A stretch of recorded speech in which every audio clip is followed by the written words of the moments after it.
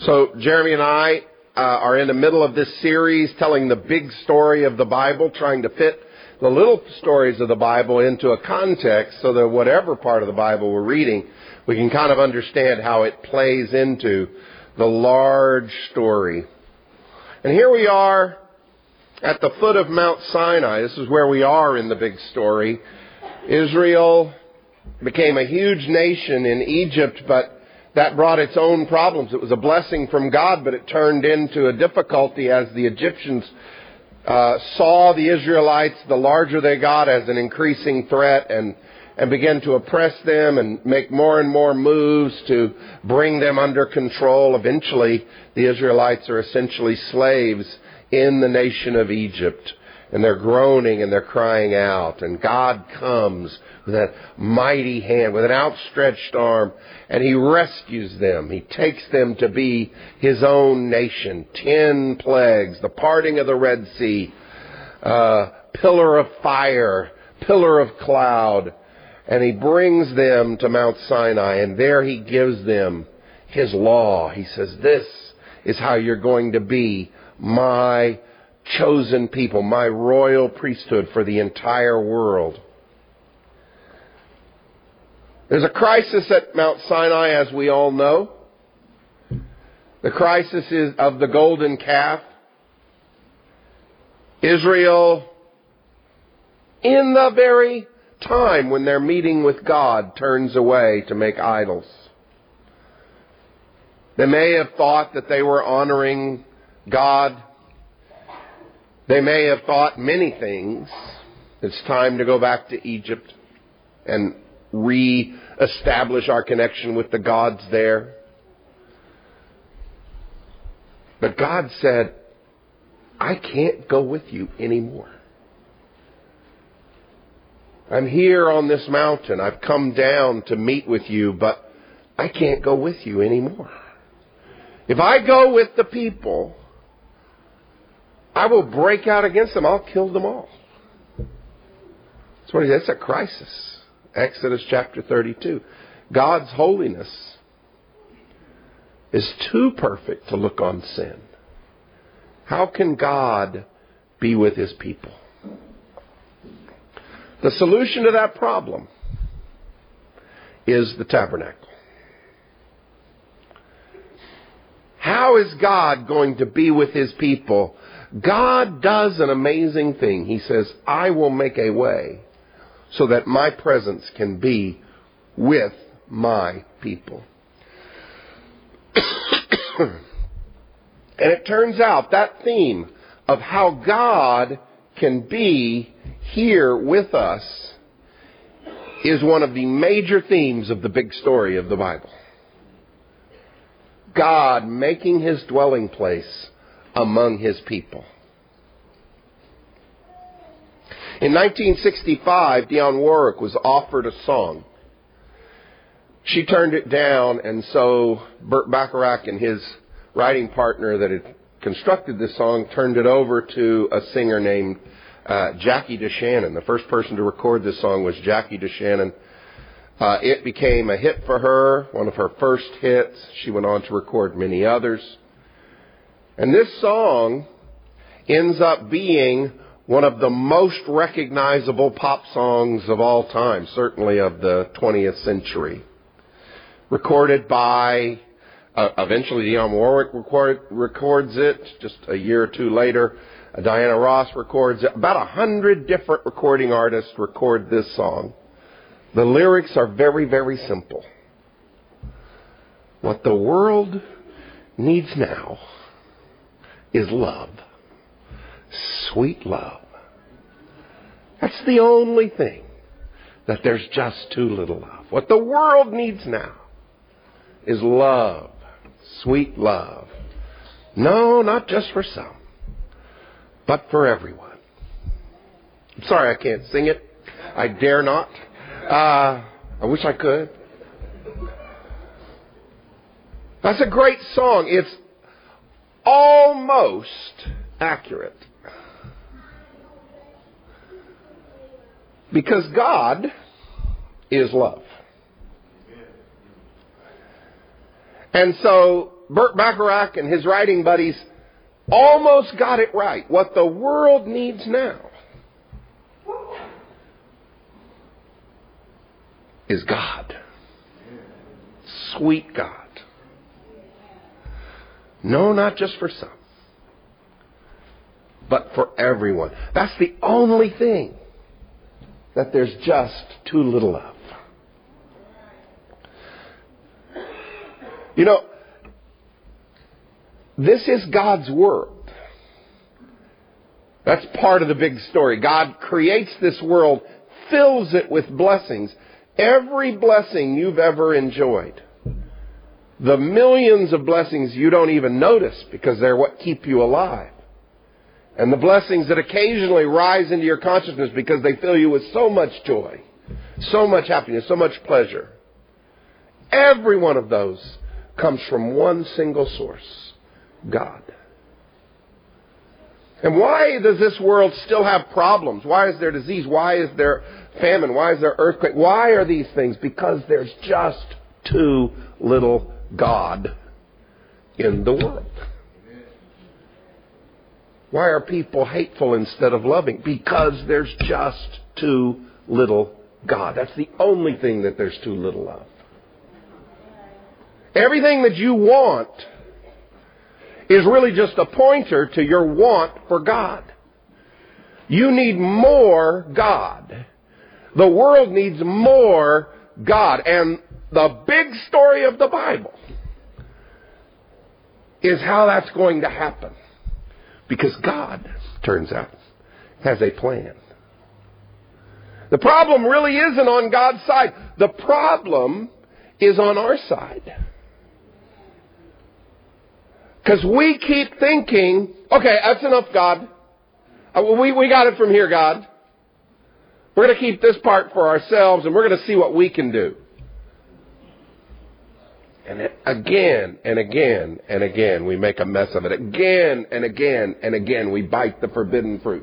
Again and again and again, human beings are cast out of Eden. Again and again and again, we turn our face away from God. What the world needs now is God. And so at Mount Sinai, an amazing thing happens.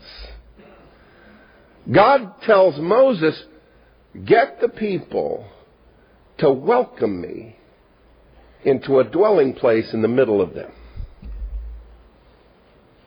Make that place and I'll come and live there. How many of you have read the book of Exodus recently? Don't raise your hands. If you count the words in the book of Exodus, when we think of Exodus, we think of Moses, we think of the plagues, we think of the contest in Egypt. There is way more ink spilt, way more ink dedicated to the richness of the decorations of this one tent at the foot of Mount Sinai than to all 10 of the plagues, the parting of the Red Sea, the contest with Pharaoh, all of that together. The book of Exodus is really about this event. Will Israel actually welcome God to come further into their life as a nation by building this place? And what's glorious is they do. There's just an outpouring of generosity. You read the story of Exodus, and Moses eventually has said, okay, that's plenty. We're going to be able to do great. We're going to make a wonderful tent. You don't have to bring us any more stuff. The people are excited to bring God closer to them. And God says, and I will come and dwell with you. So I will consecrate the tent of meeting and the altar, and will consecrate Aaron and his sons to serve me as priests. And then I will dwell among the Israelites and be their God. They will know that I am the Lord their God who brought them out of Egypt, so I will dwell among them. I am the Lord their God. In the tabernacle, God made his home with his people. If you diagnose what's wrong with the world, the correct answer is going to be, we lack God. We need to bring more God here into the world. Every place there's a problem. Disease needs God. Hunger needs God. Loneliness needs God. Every problem you can think of is because of a lack of God. Can we welcome God into the world? And here at the foot of Mount Sinai, Israel builds a tent and says, God, we want you to live among us. We want you to dwell with us. And God says, I will. I will. That principle, building the tabernacle, turns into the temple, of course. Eventually, the tabernacle exists for many centuries when Israel's finally in the land of promise. But finally, King David and ultimately his son, King Solomon. David makes the preparations. He's not allowed to complete the building because he's a man of warfare, a man of blood. King Solomon is able to complete the building of the temple. And 1 Kings, the verse that I picked for you. By the way, this is another one of these where I just had a horrible time selecting the scriptures because there's just too many of them about this topic. It just runs through the Bible, this idea. But I picked this one from the dedication, Solomon's dedication of the temple and prayer to God. But will God really dwell on earth? The heavens, even the highest heaven, cannot contain you. How much less this temple that I have built? Yet give attention to your servant's prayer and his plea for mercy, Lord my God. Hear the cry and the prayer that your servant is praying in your presence this day. May your eyes be open toward this temple night and day, this place of which you said, my name shall be there, so that you will hear the prayer your servant prays towards this place. God graciously does hear Solomon's prayer. Once again, Israel goes to elaborate expense, elaborate effort in order to welcome God, to say, we want you to have a permanent home here among us. And God takes up residence at the end of this dedication process in 1 Kings. We actually have the same kind of moment as at the end of Exodus. The glory of God, the Shekinah of God comes and fills the temple just as it filled the original tabernacle. So powerfully that nobody can go in. God is there. We want God to live with us.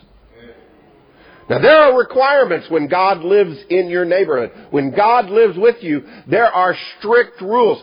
It's interesting. I ran out of space. You can go through the laws in Leviticus and Numbers and Deuteronomy and again and again and again. One of the things that connects those laws up with our lives is that because I am dwelling among you, you must be holy. Because I'm living in your land, you must not defile the land. Because I have chosen to make my name live with you, you must keep my commands. It happens again and again and again. It's a theme, again, all the way through that part of Scripture. If I invite God into my life, that changes my life. And it's a glorious moment. It's a high point for Israel that they say, yes, we want more God in our life. We want to invite God in. We want to make a place for Him here, this house. We know it's not enough. God's too big, but we want God to be here with us. God is too big for the whole universe. Yet He made His home in the temple as He had in the tabernacle. Solomon knows that God is the creator of everything. So even if the entire universe were His temple, He would still be bigger than that. And yet God has condescended. God has chosen to come down and say, this is a special place where my home, heaven, comes and joins up with earth. It's a meeting place. A place where we can come together and where the presence of God can be manifest in our lives. This theme of the temple, that God has chosen a place where He can be present because we need more God. Even when we rebel against God, we are hurting ourselves, not God. Even when we run away from God, we are running away from our own best interest. We need more God. And the prophets know this. Now, they don't see it clearly. They see it only dimly. But again and again and again, and I only picked 2 passages, but I could have picked many. Isaiah 2, verse 2 and following. In the last days, the mountain of the Lord's temple will be established as the highest of the mountains. It will be exalted above the hills, and all nations will stream into it. And the passage goes on to talk about beating swords into plowshares and people streaming to learn about the God of Abraham, Isaac, and Jacob. Isaiah ends with that same vision, or a variation on that same vision. From one new moon to another, from one Sabbath to another, all mankind, all humankind will come and bow down before me. The prophets, like all prophetic visions, it's dim, it's confused, it's difficult to separate out all the different elements. That's the way prophecy works. The prophets see dimly that God will somehow bring the entire world into His temple. That's what they're visioning. Somehow, some way, not just Israel, not just for some, but for everyone. Not just Israel. The whole world needs the blessing of the presence of God. And God has a plan to make that happen. The prophets don't see clearly. It's not given to them to see clearly. We begin to see it more clearly in the New Testament. How does the book of Matthew, your first gospel, first chapter you read in the New Testament, how does it name Jesus Christ? Emmanuel. And in case you don't get the message, Matthew translates that for you. What does Emmanuel mean?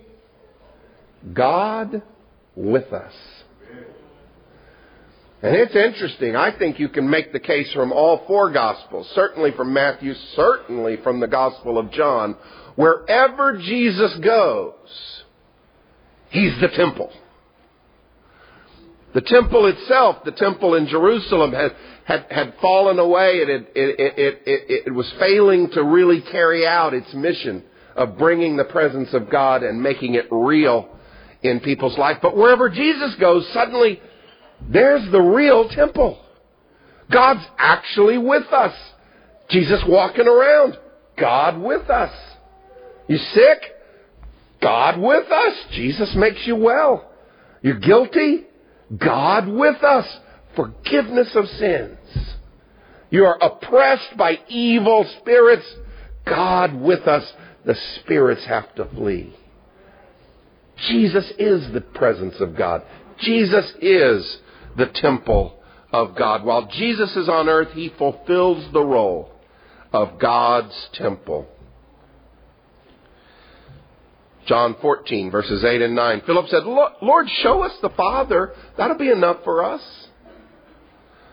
It's one of the great passages in John. Jesus answered, don't you know me, Philip? Some translate it, don't you know me yet, Philip?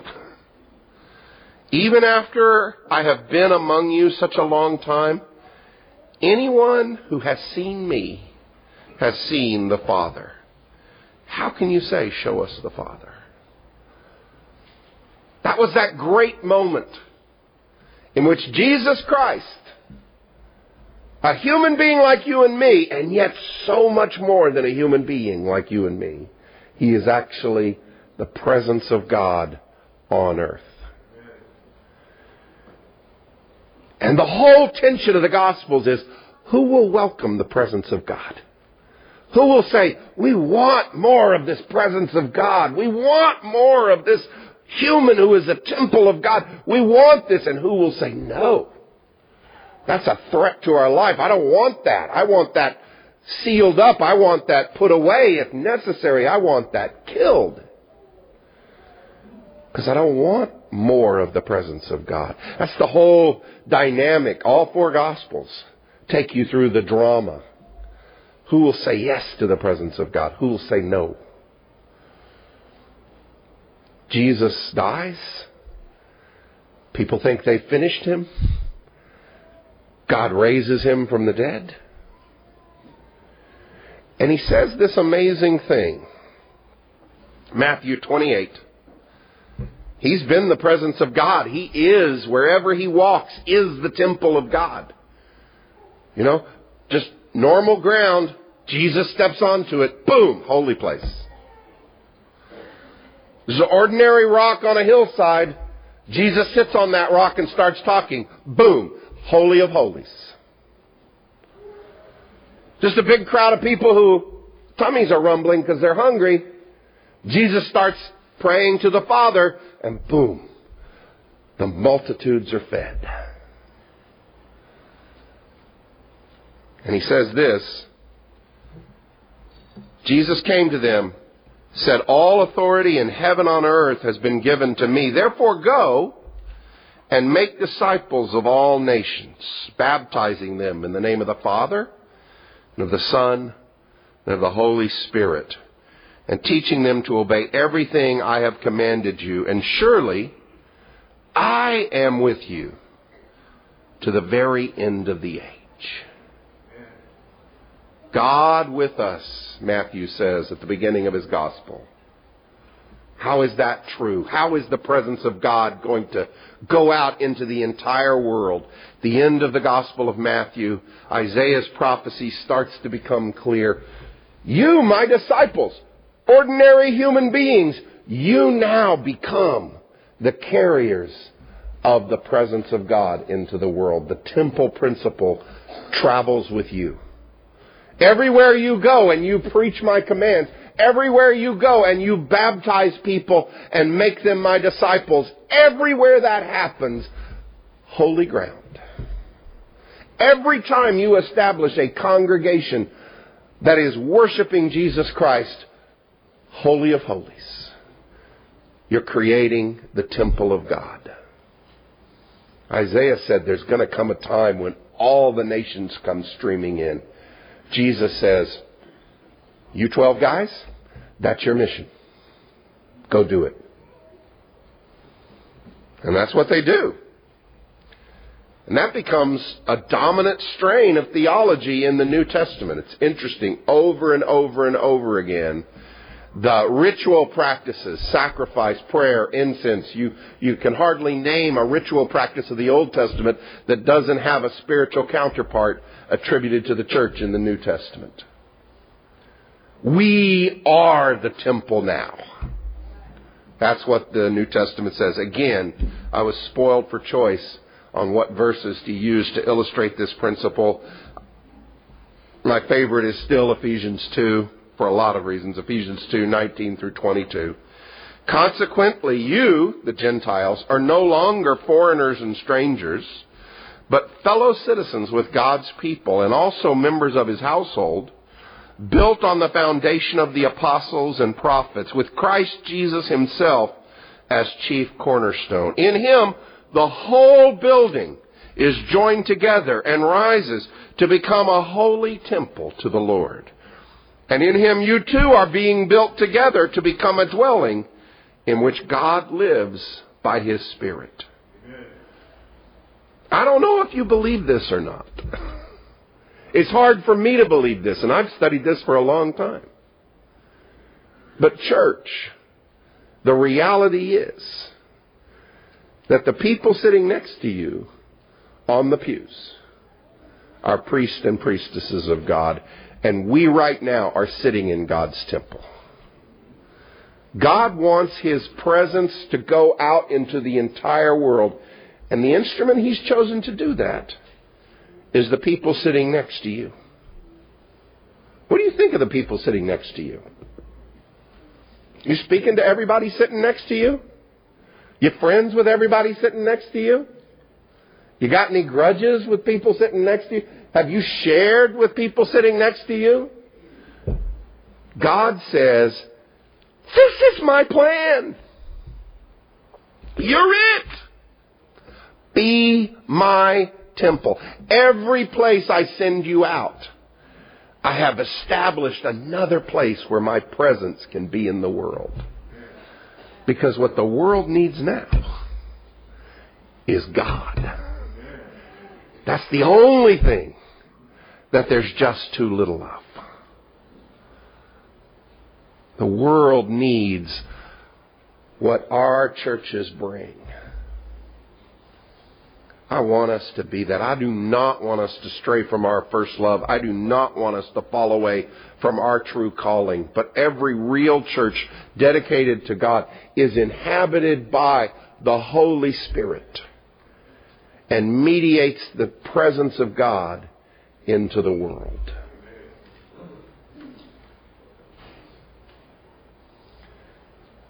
It is a magnificent picture. It is a picture that has implications for your life and what you're going to do tomorrow. Because as a priest, as a priestess, as a holy royalty, wherever you go tomorrow, you are meant to be bringing holy ground with you, just like Jesus did. Before you arrive at work tomorrow, your cubicle is just a cubicle. Your computer is just a computer. Your workspace is just an ordinary workspace, kind of dirty. You should have cleaned up on Friday. But when you get there, it becomes holy ground. Because you're there. And you are bringing the Holy Spirit with you. Now, we struggle, just like the world struggles, wondering whether this is a good idea. Do I want to welcome the Holy Spirit? Do I want to welcome that presence of God? Or do I want to hold that at arm's length? And the struggle in our lives and the struggle in our church is the same as the struggle going all the way back to the Garden of Eden. How much God can I bear present in my life? And you'll be tempted, you'll be tested in ways that are unique to you to say, yeah, that's probably enough, God. I'm going to hold the rest of God at arm's length. But the more you invite God in, the more you become an agent of creating the temple every place you step. People who hate and are filled with resentment and rage. You can either add to that hate, or you can show God's love. People who are hurting. You can either make that pain worse, or you can be an instrument of healing for them. People who are in need.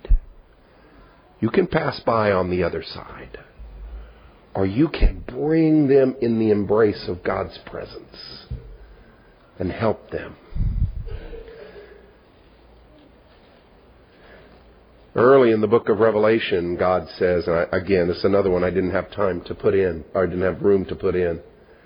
I stand at the door and knock. Now, he wasn't talking. We use that often in an evangelistic setting.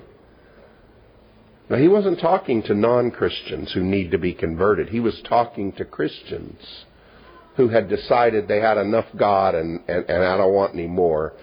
And he says, we stand at the door and knock. And if you open to us, we will come in and we will eat with you. God wants to use you to bring His presence into the world. It's His plan. Right now, it's His plan that wherever you step, become holy ground, the temple, the dwelling place of God on earth. It's not the final stage. Turns out there's an even grander stage to come. That's what heaven and all of our talk about the end of the age is about. Again, I was spoiled for choice, but I chose this one passage. You can go and read all of Revelation 21 and 22 if you want full context, but Revelation 21 verses 22 and 25. The last point was, ever since Jesus, the church becomes God's temple. This point says, the final stage of God's plan is to bring all of us into God's temple forever. Revelations 21, verses 22 through 25. I do not see a temple in the city, because the Lord God Almighty and the Lamb are its temple. The city does not need the sun or the moon to shine on it, for the glory of God gives it light, and the Lamb is its lamp. The nations will walk by its light. The kings of the earth will bring their splendor into it. No day will its gates ever be shut, for there will be no night there. What the world needs now is God. Sweet God. That's the only thing that there's just too little of. And one day, God will bring His dwelling to meet us in the new heaven, the new earth. The old things passed away. The new has come, and we will be in the presence of the one who has always been the source of everything that made us happy. He Himself will wipe away our tears. He Himself will cure our diseases. He Himself will make us pure and make us joyful forever. That's what the world needs. That's what we're heading for. That's the message that we tell people week after week. Brothers and sisters, you are priests and priestesses. You are kings and queens in the service of the Almighty God. This week, wherever you go, every footstep you take becomes holy ground. If you need to respond to God's invitation, if you need to respond to His loving embrace to say, come into my temple, come into my people, come be part of my conquest of the world, make my presence known. If you want to be part of that, if you need prayers to welcome God more deeply into your life, if you are ready to receive baptism so that your sins can be washed away and you can begin the new life, if you need any of these things, why don't you come as we stand and are led in song.